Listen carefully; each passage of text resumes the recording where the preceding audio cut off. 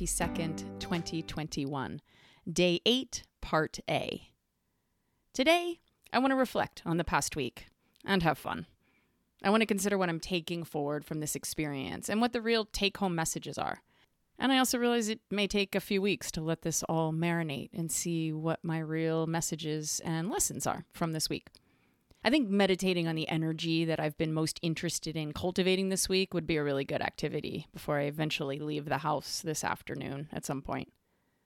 I haven't felt invisible this past week, which as an aging woman in a youthful and body-oriented town is something I feel.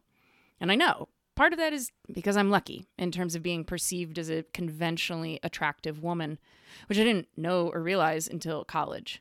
And I've had the luxury of often being able to garner attention when I wanted to. It was like a game I would and could enjoy to boost my ego. But I still never expected someone to be attracted to me.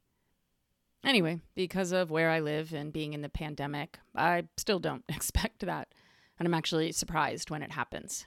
So that felt nice this week, to remember what it feels like to be out and about and meeting new men and feel attractive.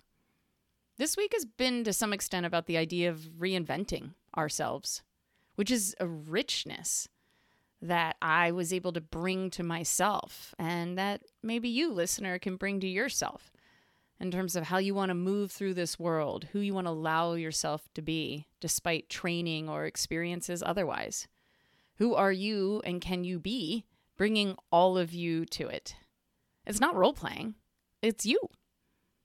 And it was me this week, but being intentional around cultivating different aspects of me and seeing how that changed how other people responded to me, how I felt, and my happiness and satisfaction in the process.